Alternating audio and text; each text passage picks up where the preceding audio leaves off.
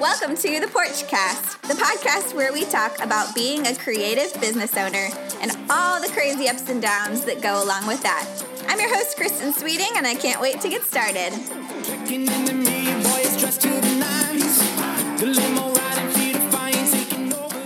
Well, hey everyone, and welcome back to the Porchcast. I'm really excited to introduce to you my guest, Tracy Matthews, today. She is a jewelry designer based in New York City, and she also runs a coaching business for jewelry designers called Flourish and Thrive, as well as she hosts a podcast called Thrive by Design. And she's really passionate about helping creatives preserve their creativity, grow their businesses, and inspiring people along the way. So, Tracy, I'm so excited to have you on today. Kristen, thanks for having me. I'm excited to be here. So, as a jewelry designer, was that something that you had done for a really long time, or like how did that part of your business get started before it has expanded into all the things that it is today? Like, what was that very beginning phase of your creative business like? Yeah, so I'm older than I look, and I started my first company back in the 90s. So I've been around for a long time. But I found, jewelry making through an elective that I took at school. There was this jewelry making class.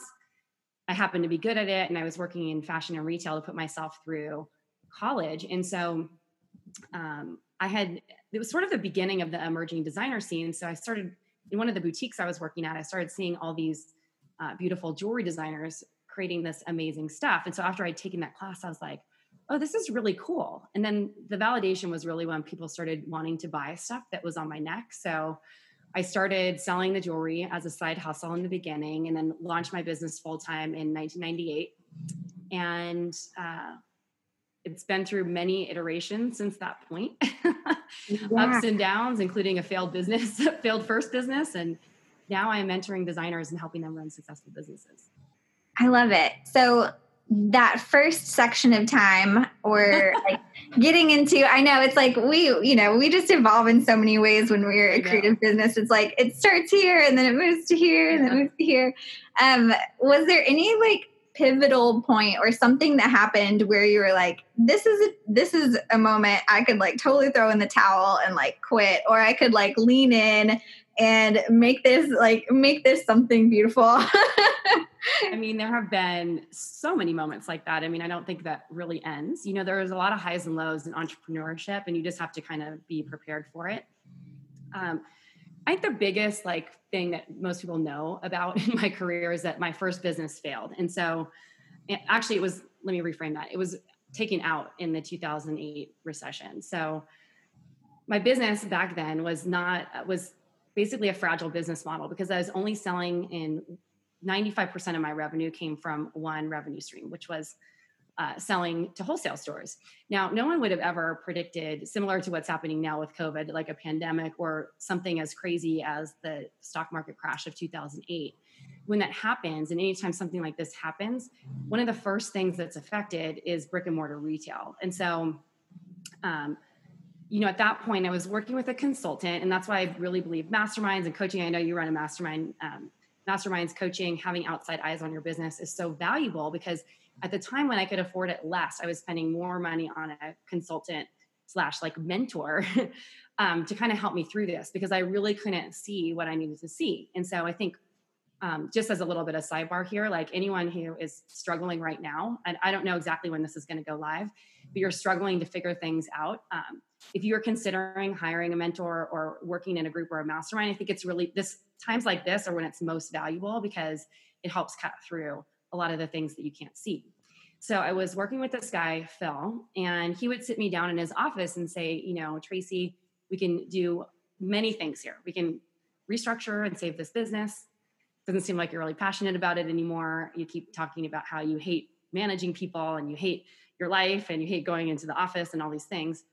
We can close it, which means you're probably going to have to file for bankruptcy because of all the outstanding debt, and potentially start over and do something different. And so through a series of really deep questions and him pushing me to make a decision and also answer these tough questions, I realized that the business that I had built and that I thought was supposed to be my legacy was something just like the beginning of my, who I'm going to be known for. And so I made the tough choice to close that business, which was really hard because I had some really amazing retail accounts that I really wanted to keep. But part of the bankruptcy agreement was that I had to I wasn't able to sell to them anymore or had to do something different.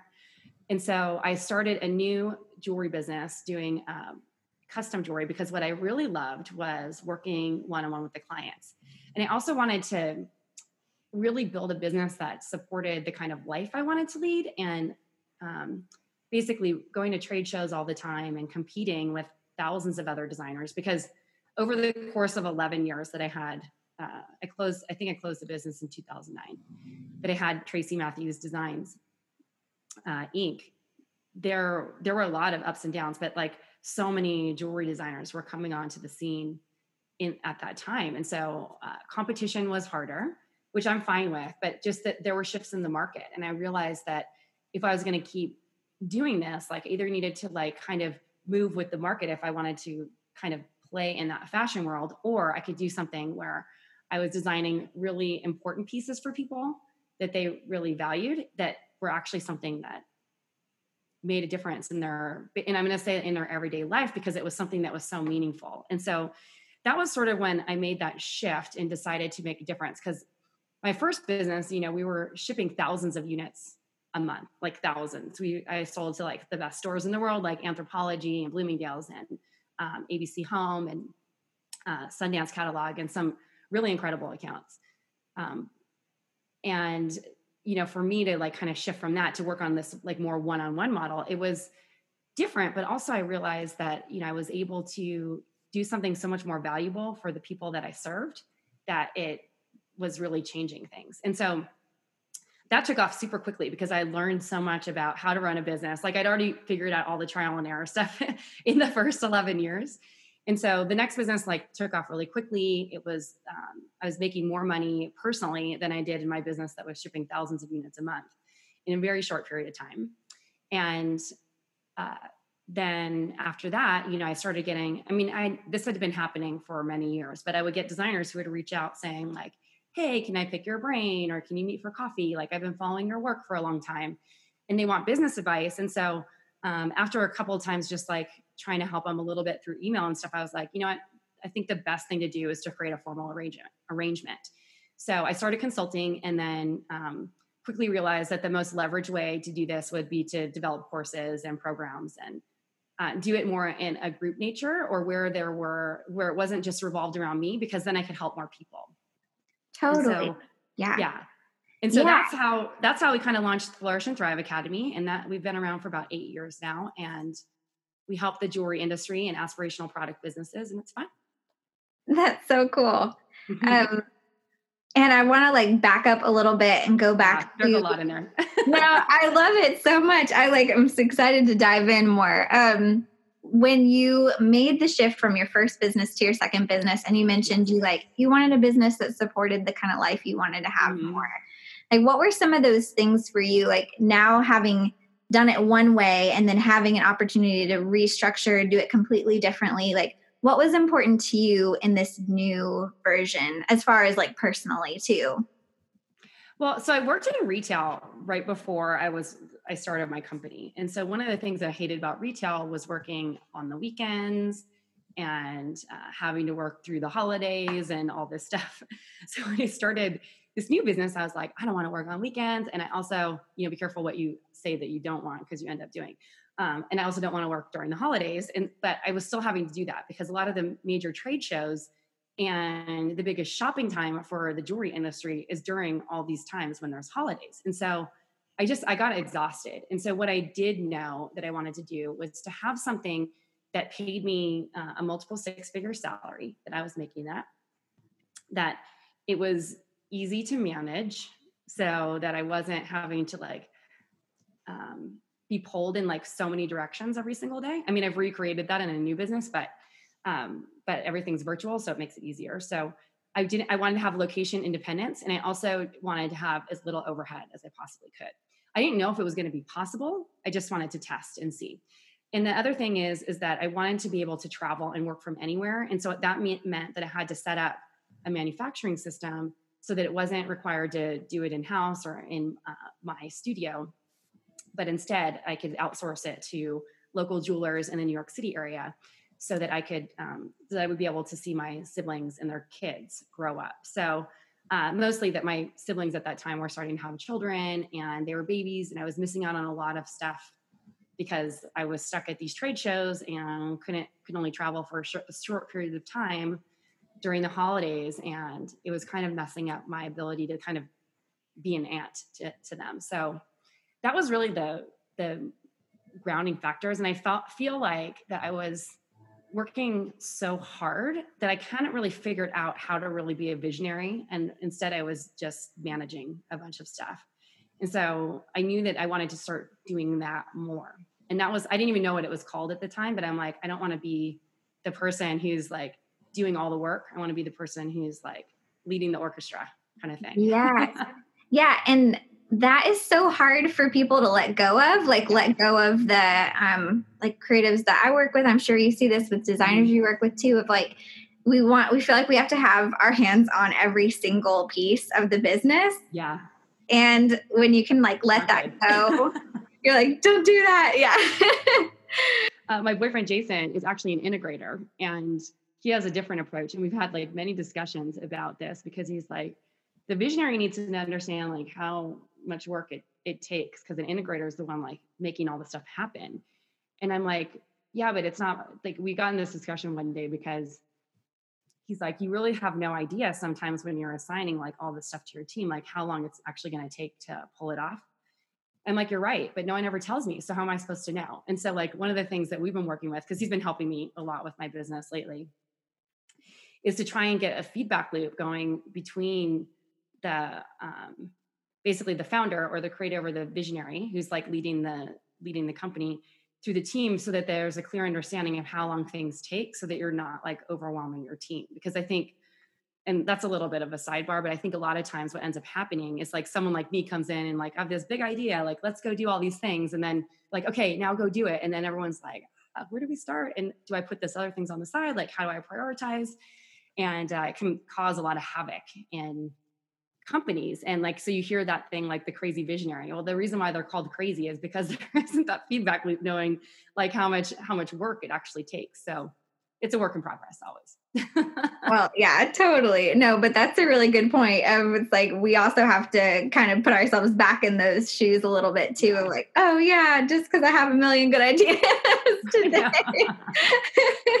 I try to always think that with my team too. Of I'm like, I have another idea. It doesn't mean you have to do it right now. I'm just telling you. So new business launched. It took off. Creating custom pieces. So you were creating something more unique for each client, but you weren't having to manufacture so much, ship so much. You really had like boiled it back to just the stuff that you really loved. Yeah. So, I mean, I do design fine jewelry now. So it's each piece, I could maybe one order is like the same as one piece of jewelry, in my old business. So, yeah, I'm designing engagement rings primarily and heirloom redesigns. So they're super special pieces for the clients. Totally. Yeah. Yeah. So you asked me a question, didn't you? And I just didn't even answer. Yeah, no. So it's like less, but more of the fine art, hands-on, like high touch kind of thing. Yes. And did that free you up? Like, did that create more space in your life to be able to then launch this coaching business and do the podcast and other things? Because I think a lot of times we're like, how are we supposed to do anything else besides just what's right here? But like, you had this whole new structure of your business. What was that? What did that look like for you? Well, for a long time, I was doing 3 things like at the same time. So I had my jewelry company, and I knew if I got 5 to 10 customers a month that I would be hitting my revenue goal, depending on the price point of each piece of jewelry. So I was able to kind of compartmentalize that. I was also teaching yoga because when I was rebuilding, I wanted to make sure that I had some like money coming in so that I felt secure and like my rent and like basic necessities were paid for. And then and then I was doing some freelancing gigs for a while for other jewelry companies because I was recruited for it, and it actually was helpful. When I had the idea for Flourish and Thrive, I just started laying it out. And, one of the things that helped me do this is that instead of trying to figure it out all myself, I would hire people that could tell me what to do. And so the first person I hired was this woman, Natalie Lucier, who was helping people with launches back then. Because I sort of knew what to do. I'm like really good at like watching what people do and then sort of like recreating that, like the system for myself. Like coming up with it myself sometimes is a little bit harder, but so I'd seen what she had been doing in her company, and I'd also been following some people that I followed online. So I had the whole thing mapped out, but I wanted I wanted someone to take a look at it.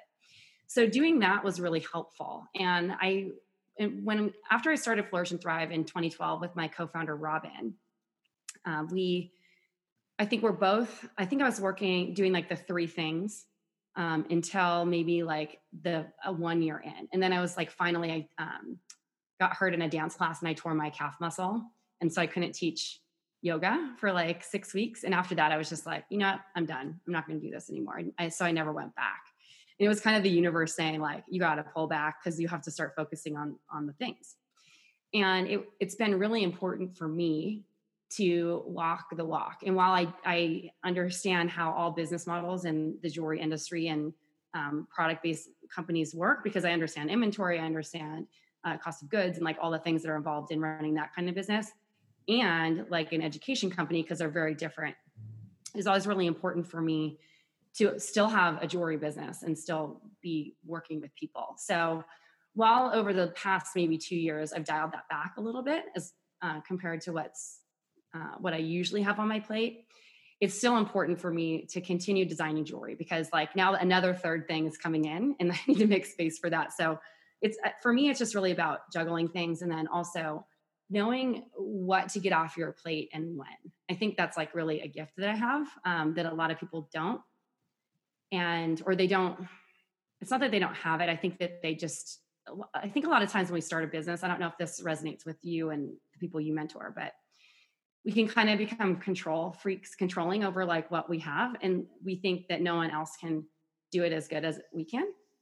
And that may or may not be true. More will be revealed. I guess you don't really know.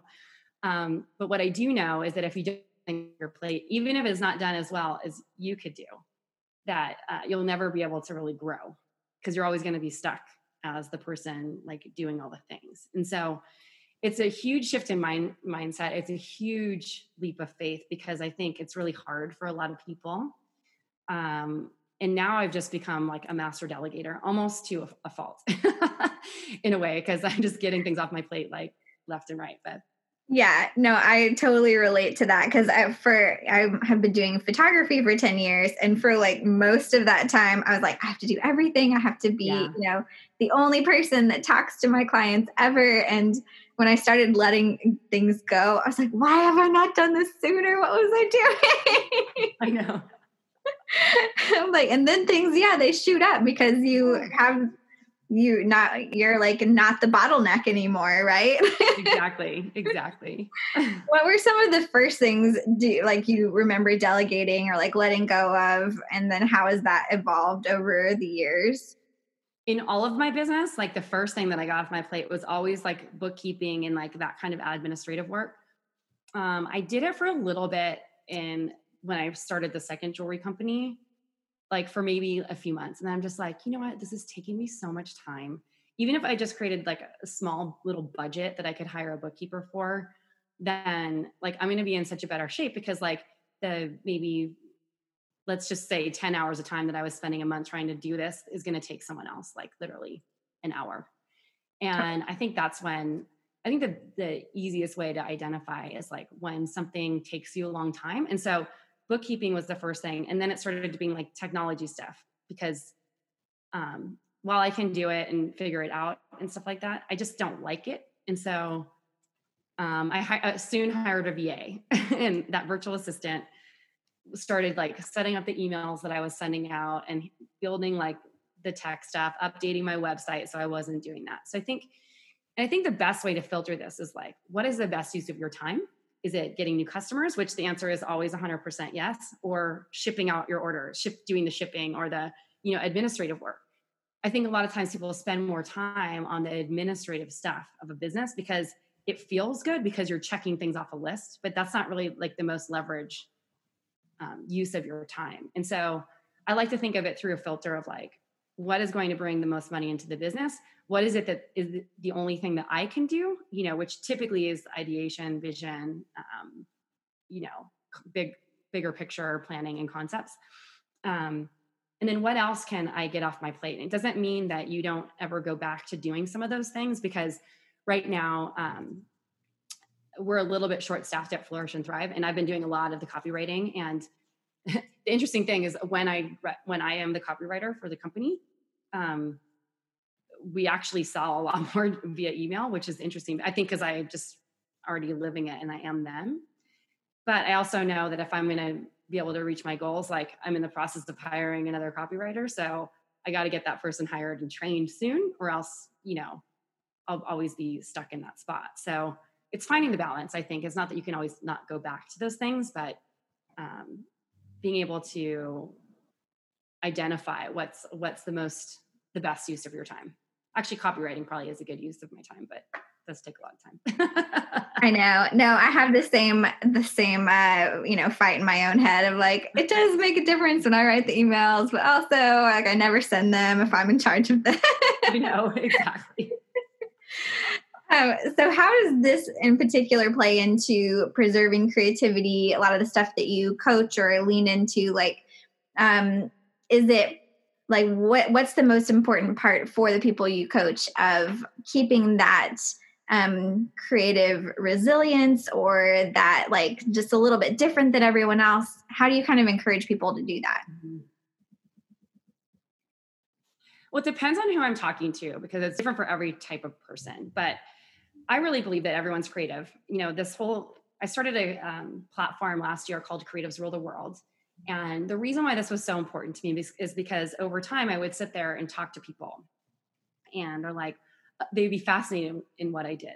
Like, oh, you make jewelry, like that's so cool. Or you're doing this, or they didn't understand like online business or education or any of these things. And they're fascinated by it. So I would be they're like, and they would always, a lot of times people would say, I don't have a creative bone in my body, but then something about what they do is highly creative. And so I started kind of digging deeper into this idea of like how important really is creativity to success. And I started when I started connecting the dots, I realized when my businesses are doing the best, it's when I'm spending the most time being creative. But what I realized now, backtracking to my first business, what I realized as part of the problem that I was having there, and I didn't realize this till many years later, was that I was not protecting myself and my creativity. Instead, I would start the day and launch in. I would have so much anxiety before I would go to the office, because I knew that the questions were never going to stop, and I didn't have any boundaries. And at the end of the day, I either would go home and work, or stay late after everyone left so that I could get stuff done. And I'm like, this is no way to have a life. And I kept interviewing people and hearing people with the same problem. I don't like this business anymore because all I do is manage people, or I have my team and they're interrupting me all day, so I can't get any work done. And so I'm like, that's interesting. So what is the solution to that problem? So I had done this at different points in my career, even in the first business, but I hadn't realized what a disservice I was doing by not setting better boundaries. That as a founder of a company, your goal is to be the driver of sales and revenue. Because a visionary, no matter what, the visionary of the company, they're the ones coming with the ideas. They might not be the ones actually making the sales, but they are going to be the ones who are coming up with the ideas to actually make the sale. So it's typically a founder. That time that a lot of people discount as maybe open or free time, because it doesn't feel like you're getting anything done, because it's not there's no agenda. It's very loose, right? Is the most valuable time that you need to be spending. So if you need to be doing that and you're ending your weeks not feeling like you've done the things that you need to do, or produced the work that you need to do, or that you had, you wanted to be able to think on something, but you didn't have the time, like what's preventing you from doing that? And oftentimes it's that we're getting distracted. We're focused on the wrong things. We're shifting gears too often, from one thing to the next. Like the best is when I see someone like, oh, I'm going to like sandwich this creative time in between two meetings, and your brain like doesn't really work that way. It's like you need to have the space in order to be creative. And so I can't remember the book that I read, but I read a book and they talked about this 20% time that Google had where they started doing creative days. And some of the best ideas from Google came out of these creative days. And so before I even had read about that, I was doing that myself. I was like taking one day a week to have, there were no meetings were allowed to be planned. No one on my team could message me. Like everyone had the rules. Like if you need an answer from me, ask me another time. Sometimes I break the rules and I do answer them because it's important to move things forward. But I also knew that if I didn't do that, then some of the bigger things that I wanted to get off the ground were never going to get done because I needed the time to think about it. And the big mistake that I made in the first business was that I would show up to my day without a plan. My weeks were not structured because structure is the key to being the most creative. As much as people don't like to think that, like the more structured you are, the more you'll get done and the more creative you'll be. It really goes against what we believe as creative thinkers, but it's the most important thing. And creativity takes space. So if you're working on a big project or planning or anything like that, you have to have a lot of time because typically you get into the flow like 2 or 3 hours in, and that's when the best ideas come. It's not like you sit down and say, oh, I'm going to be creative now. Nothing's coming. Right. It's like when you go to try to write a book or write something, you're like, ideas, come on, ideas. They're like, But creativity can be formed out of habit, right? So if you show up and you're doing the work, you're just like getting out there. I'm like in the process of writing a book too. And I pivoted a little bit because I developed a signature talk first, and then the book's going to come from that. I'm actually writing 2 books, one for jewelry industry and one for creative thinkers and visionaries. But the interesting part about it is that like when I would show up and like every morning 2 hours to write, like I was making progress. But the second I blew that off, like I never got to it. And it's super easy to blow it off if you don't make it a priority, right?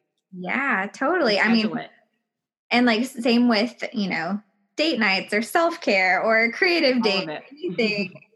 So and you don't have to get super specific, but like, what does this week look like? Like, what do you always try to make sure you have space for in your week? Well, Wednesday's my creative day, so nothing gets on the calendar that day. And it's usually the time that I spend working on ideas or bigger projects that I need to get done. And then Friday is sort of like the half day of that. You've had this goal on Fridays to take Fridays off for about 6 years, and it's been on my calendar, take the day off for 6 years. I never do, but but it's also all right. Cause like when I'm living my normal life and we're not on lockdown, it's, I have flexibility, so it's fine. But like typically Mondays and Thursdays are days that I do calls or record my podcast. Tuesday, we have some meetings, but then it's like a creation day or delivery day for coaching. That's usually when the coaching is delivered. And then Friday is like a get it done kind of day. Like what do I need to tie up for the rest of the week? So that's typically how I structure it. But I try to only do calls and podcasts for my podcast and for podcasts that I'm interviewed on Mondays and Thursdays, just because that's like 2 times during the week. And we try to figure something out so that I'm in the right mindset to be able to do it. And my head's thinking about those things, Totally. Yeah. Batch scheduling like that is something that I'm like, it's so important, especially if you're creative, to like give yourself those different like batches of time. When did you realize you worked best that way? Was it just something you happened across, or you tried a few different things, or? Yeah, I call it time blocking. I mean, I've been teaching it for 8 years. I don't know. It just started. I honestly can't remember, but I think it started probably about 10 years ago, maybe a little bit. I think I hadn't really nailed this down in the first, here's what happened. I know exactly what happened.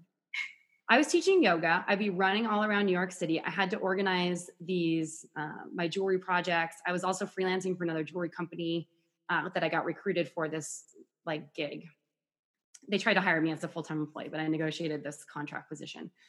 And I had only short windows of time that I could actually work on my business. And so I had to I had to start scheduling. Like I knew how much time it took to commute to the yoga studios that I was teaching at. I knew how much time it was going to take me to run around the jewelry district.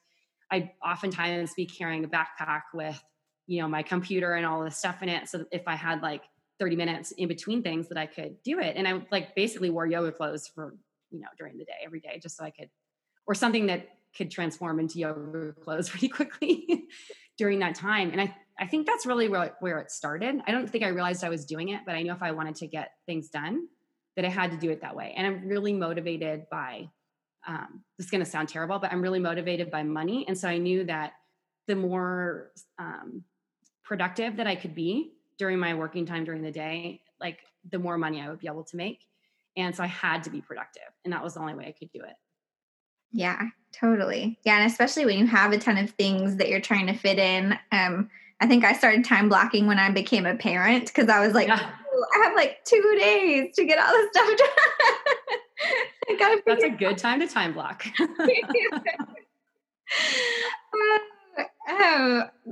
Well, I love that. And just like seeing your transition from the business that wasn't quite all the things you were hoping for, and then moving it more based on your goals for your life and what you really wanted, and then being able to help other creatives thrive through that. Now that you can look back, vision's always 2020 when you can like look back. Yeah. But now that you can look back, do you feel like going through that section of your business was important to now being in the position you're in mentoring? Like, how often do you reference back to kind of past things and be like, I'm glad I learned this, even though that was not fun to go through at the time. Do you have... I do that all the time. Well, I mean, here's the thing. We had a designer in our community post in our group last week or 2 weeks ago. And she said to me, she tagged me and she said to like our coaches and everything in the group. And she was like, I just have to recognize you guys here at Flourish and Thrive because you've been ahead of this since before COVID was even like really a thing. Because I've been prepping my audience for some sort of economic downturn for over 1.5 years. We were in a really strong economy. And because I was not paying attention to it in 2008, I was dating a guy at the time who kept saying like, oh, the worst is coming, doomsday. And I'm like, you're so negative, like blah, blah, blah, blah, blah. But he worked in finance. And so I think he was like seeing things in the market and I wasn't paying attention to it. And when I started like really just looking back at my career and started paying more attention to economic cycles, I'm like, we've been in a really strong economy for a long time. Something is going to shift no matter what. And the truth of the matter is like something can't stay strong for so long without some sort of correction. Now, no one could have ever predicted a pandemic. So it came really fast and swift, sort of like the stock market crash in 2008. So immediately, like one of my biggest mistakes was thinking that something was going to change. So immediately I was like shifting the message. Like I basically had 2 months of podcast episodes recorded and I scrapped them all. And I was supposed to actually be on a couple of podcasts that were recorded earlier in the year. And during that time, I noticed that they did the same thing. They just bumped the episode because the people who were really on top of this. And so one of the things that she said, this girl, Natalie, she said, the conversation you were having like basically 6 to 8 weeks ago is what people are just starting to have now. And she's like, it's amazing. I want to thank you because of that, like I was able to get ahead of this. And now like I'm having an increase in sales online. And so what I encouraged them to do in the beginning was like, a lot of the designers are really suffering who have their primary business wholesale. And sometimes when it's a really strong revenue stream, like let's say 3/4 of their business is wholesale jewelry, it can be tough because like in a time like this, brick and mortar's closed, like basically like everything's closed. And they have 2 months of expenses with no money coming in unless they were smart retailers and were selling the jewelry online. And they're not going to probably be able to take the orders, or the orders are going to be pushed way out. And it's like a cyclical cash flow cycle. So I told them, like, what can you do? Partner with the retailer. See if you can host a virtual trunk show. Focus on your direct-to-consumer online sales. Like, keep getting out there. Host virtual trunk shows. Email more than regular. All these things. And so the more that we could keep them on top of it, keep them on top of it, keep them on top of what they could control, the more empowered they felt and the less tragic this has been. The people who are like all panicking and freaking out and didn't do anything were the ones who are now trying to catch up, saying, whoa, because I think a big message or a big thing that people were worried about is like a lot of people are dying. Like, do people really want to buy jewelry right now? And, it's hard because like one of my best tips for anyone who wants to keep creatively thriving is to stop watching the news. Because I think even though you want to stay informed, it is a creativity crusher. It's going to make you feel bad. Their job is to sell advertising slots. And they want to make you feel like doomsday is coming no matter what, because if you don't, then you'll stop watching their news channel. And so, have you seen anything that John Krasinski's doing with Some Good News? Yeah, it's so cute. I love it. It's the best. And so that's the kind of news I watch, is like something like that, like a funny YouTube channel. But I think it's important. Like, I don't really pay attention to it. And when people start freaking out and over consuming the news, it prevents them from protecting themselves and their business. And while you want to stay informed, I'm not suggesting that you don't inform yourself. Limit what you're watching and make sure that you're really watching from reliable news sources, because a lot of the channels sway really far in different directions. And a lot of times it's not really the full truth, or it's a partial truth or something like that. And that's not a political thing. It's just the truth. Like, they're trying to sell advertising spots. So they want to make you feel panicked. I know, and I think we forget that like the news is a business too, and they're trying to sell stuff. So we need to just keep that in mind. And so part of that, like we got ahead of it right away, and we started doing a lot of mindset work, because a lot of the issues that people were having was like a feeling of guilt, asking people for sales. But over and over again, one of our designers, Karina, 430% increase in sales. And she lost, like, during that time, like a lot of these people do in-person shows, like art shows and stuff like that. That show normally would bring in like, 5 figures for her. And she replaced it just by reaching her customers online. She reached past her May goal in 2 days. And there's stories of that over and over and over again.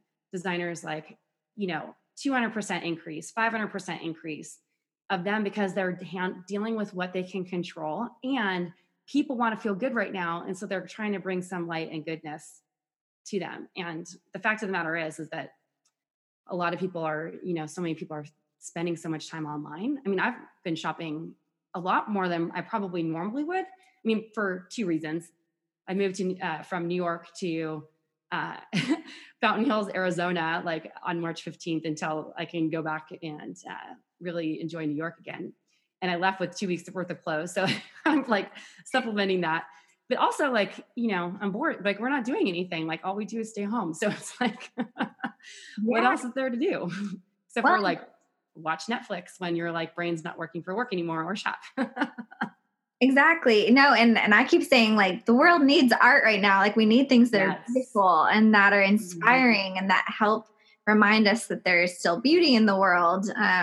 Because it's fun for photographers to sell prints, right? Mm-hmm. Yeah, totally. Yeah, exactly. So, I mean, it's a similar thing of if all of your work was, brick and mortar out in person, it's really hard to keep going. And so I love that you were ahead of it and were encouraging online sales. Is that something you like across the board, even before, were like, you should have a diversified income stream? Yes. Yeah. I mean, it's been our focus for a really long time. I mean, I started a coaching program for jewelry designers and creative product businesses 2.5 years ago.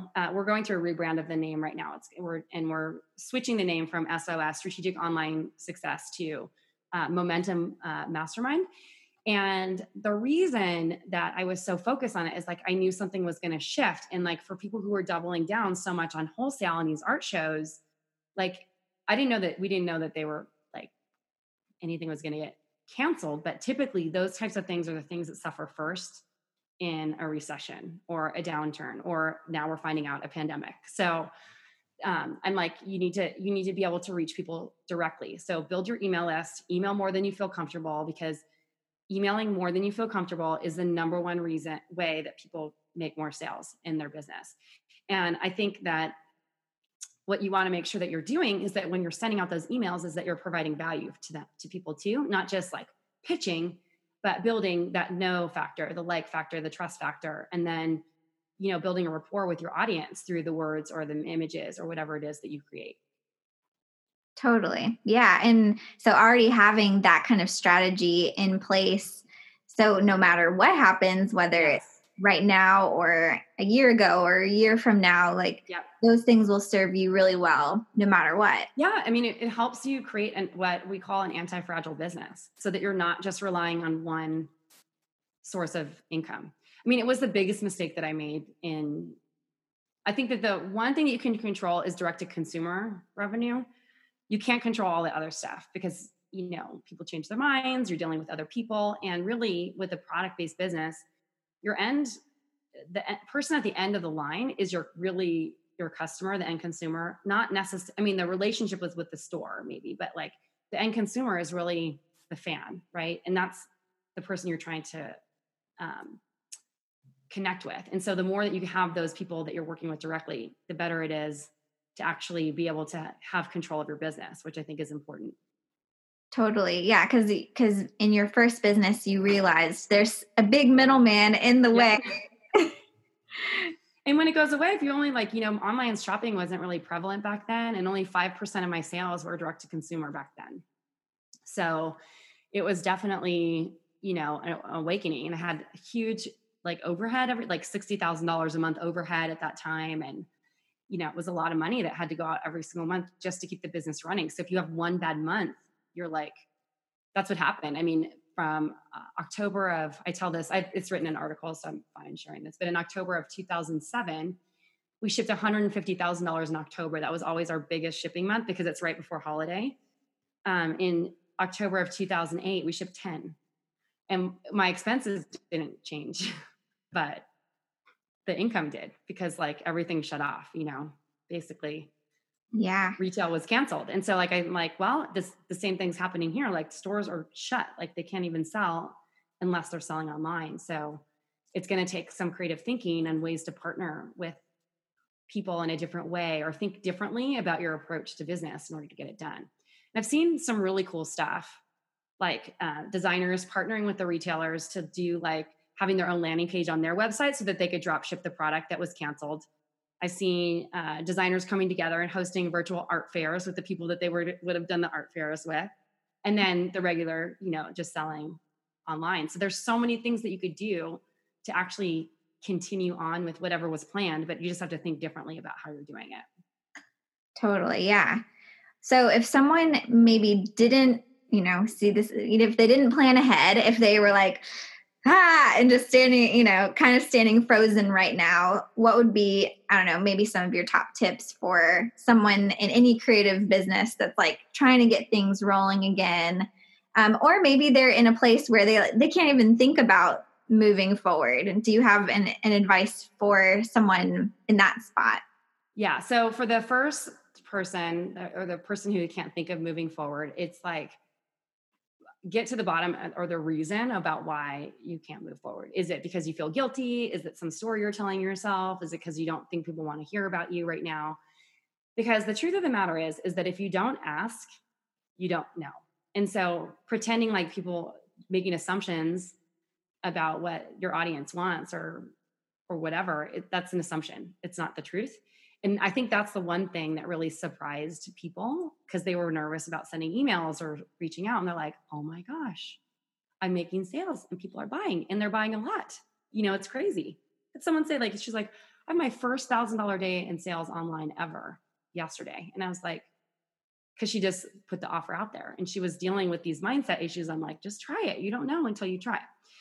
The second thing is, so the first thing is work with your mindset. And the second thing is to just try, put yourself out there. You don't know until you get the feedback. And, one thing my boyfriend, Jason, says to me all the time, he's like, we're very different because he needs to think through things, before he puts them out. And I don't really think through things at all, which is not really the best way to do things. I think through the high level, okay, what needs to happen? I just test it. And I don't feel bad if people don't respond. If it doesn't work, then we just don't move forward with it. And so I think the best thing that you can do is just try and see what happens. And if you do that and someone says yes, then, you have your answer. They say no, you have your answer. Yeah. But Yeah. then the third piece of it is just being really consistent in what you're doing. Continually put yourself out there.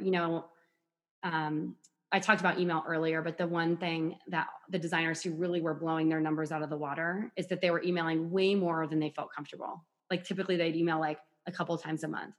Every other day, emails going out. And I'm like, it's hard to do because you feel like you're going to lose a bunch of people, but people pay attention. The people who want to be there, pay attention and open it. And remember, not everyone opens every single email they get. So maybe they see 1 in 5 that you send, but maybe they would have never seen the one that you sent because it gets buried in their inbox. So yeah, exactly. Yeah. Staying consistent and sounds like not taking it personally if something doesn't work the first time, and just being like, yes. okay, I tried that. And keep going. Yeah. I think there's one more piece of it too, is to just really have some quiet. I think take time, like maybe every day in the morning or whatever, or maybe it's one day a week like I do, where you just have some quiet time to think through stuff and let your mind just wander, because sometimes the best ideas or things that you can put forth really happen during those quiet moments. And so I think right now, a lot of, my sister-in-law was like, yeah, I got a new job. I was like, oh, you got a new job? Yeah. Oh, what? Like you got a new job? Like right now? She's like, yeah, I'm now a teacher for my daughters. It's like, and so she was like joking around. Like, she's like, this homeschooling thing kind of sucks, but I get it. Cause a lot of people, especially the ones with children who have school age kids, during that time when their kids would normally be at school, they're, surrounded in. If the kids aren't old enough to like actually do the learning on their own, it's challenging. So just see if you can carve out just even a few minutes a day to have some time for yourself. I think it's important. Totally. Yeah, totally. Well, and anything that you're super excited about for the future of your businesses, anything that is working for you right now that might be a little gold nugget for someone. So what I'm really excited about is Creatives Rule the World. I'm writing a book, and I'm going to eventually have a creativity type assessment come out, which is really exciting. I've developed a signature talk around it. And I also have a download that you can grab for creative founders or visionaries called the Visionary Code. And it's just an audio download, 5 simple tips to like protect your creativity. And I'll send you the link so people can grab that. Yeah, I'll put it in the show notes.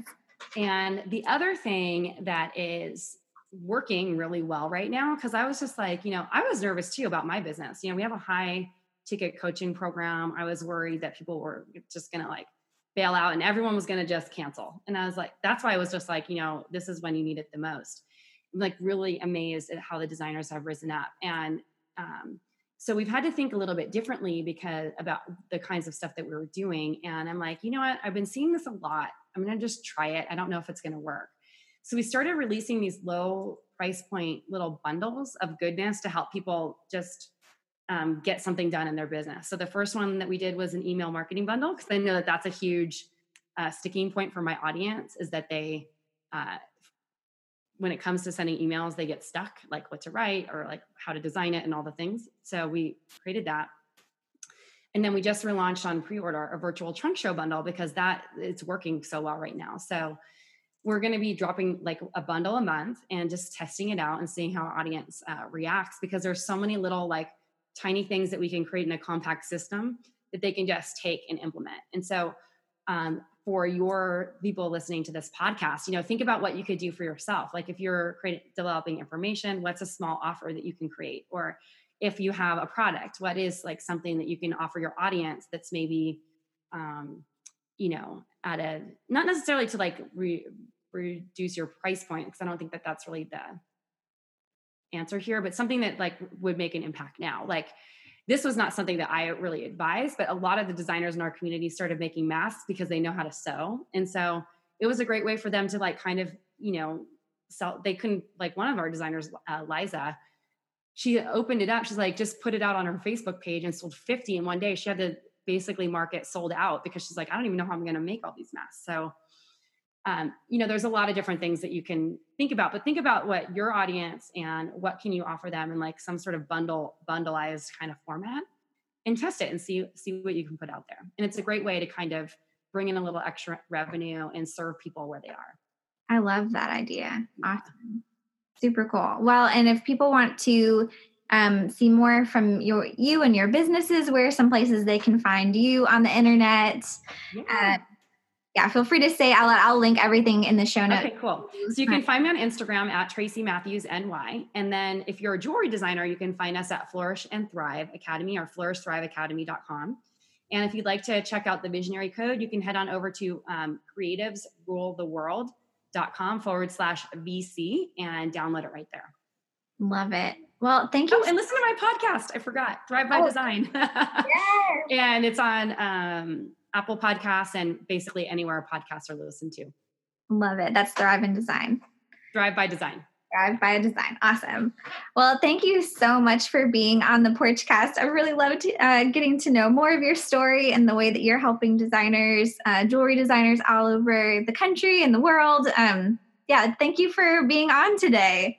Thank you so much for having me. This was a blast. You're welcome. All right. Well, we will talk soon. Make sure you check out Tracy, and I'll link all of her links in the show notes. And thanks for listening to the Porchcast.